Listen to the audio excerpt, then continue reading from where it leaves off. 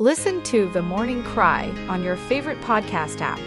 Just search for The Morning Cry on Apple Podcasts, Spotify, Google, or wherever you like to listen. Praise the Lord. Shall we pray together?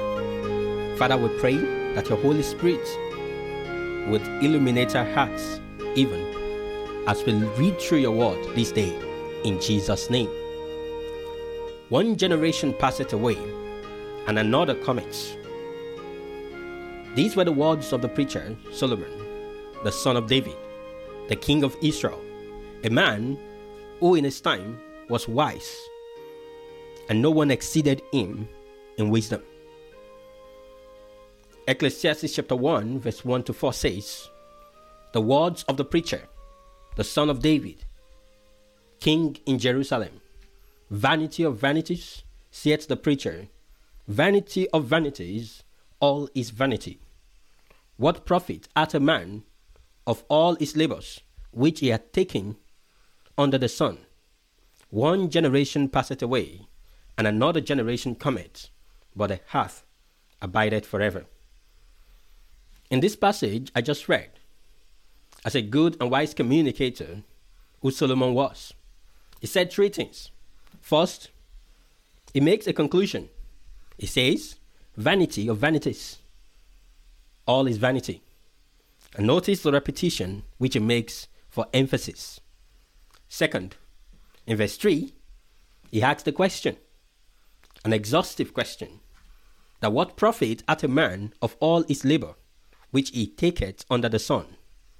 If you permit me to rephrase that as, what is the sum total of a man's life after all his labor on earth? I think it was the Good News Bible that puts it thus, that you spend your life working, laboring, and what do you have to show for it? Lastly, in verse 4, Solomon makes an observation, and he says, one generation passeth away, and another generation cometh, but the earth abideth forever. Let this be clear, that there were generations before, and here we are in a generation, and many more generations will come and go if the Lord tarries. If we look back to the past, many generations that once existed in the world are gone.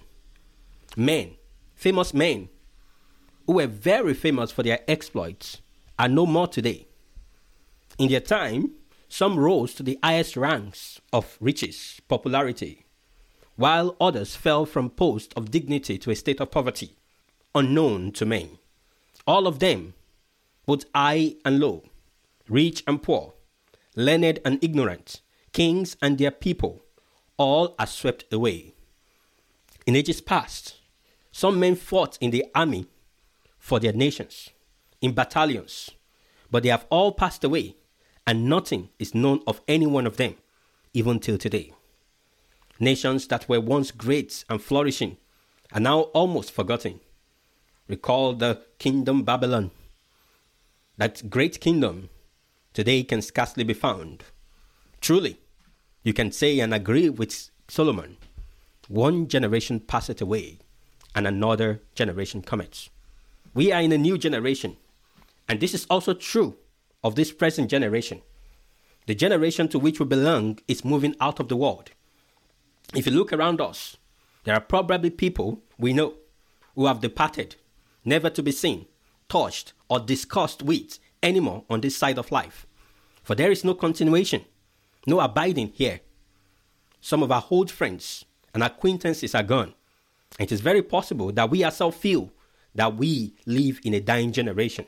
Yes, great and useful men are taken away. Parents are taken from their children. There is no standing still. The world moves on, even as all this happening. Surely you can say, one generation passeth away, and another generation cometh. You see, there was a time that our own generation was called the future generation. But today, there is another generation coming that is the future generation. And that's how it goes while the world revolves around. Now, this is going to be true of the future generation as well. They all will pass away if the Lord tarries. Just as we were once the future generation, So will all generations pass away in the same manner? As one generation pass away, another will come, on and on until the end of the world, when this moving train called earth expires and is destroyed. Before we look into the morals of this wise saying of King Solomon, Solomon mentioned one more thing. He said, but the earth abideth forever. And many may see this to mean this present earth will continue. No, not at all. But the Bible tells us in the book of 2 Peter chapter 3, verse 10, that this earth will be destroyed. But what was King Solomon referring to here? Number one, that the lives of individual men are outlived by the earth. So men come in and men exit, but the world continues. The earth continues. One culture comes in and go. The new culture emerges, but the earth still remains. That in contrast, constitutions of nations come in and they are formed. Even new nations are formed. And they go into oblivion and new systems emerge. But the earth still remains. The earth abides despite human structures and endeavors. The earth remains. The houses, villages, cities, citadel of knowledge, where are they? Some come, some go. Some utterly swept away. Some in ruins, and all destined to decay. But of God, the Bible says, they shall perish, but thou remainest. It is only God, and that which is God, that abideth forever. The book of 1 John chapter 2 verse 17 says, the world passeth away, and the lust thereof. But he that doeth the will of God abideth forever. Surely, in Psalms chapter 39 verse 6, the Bible says, every man walketh in a vain show. Surely, they are disquieted in vain. He heapeth up riches, and knoweth not who shall gather them. In the book of Psalms chapter 90 verse 9 to 10, the Bible says, for all our days are passed away in thy wrath. We spend our years as a tale that is told. The days of our years are 60 and 10. And if by reason of strength there be 80 years, yet is their strength labor and sorrow, for it is soon cut off and will fly away. Now you may ask, why are we talking about this? There are lessons for us to keep in our hearts.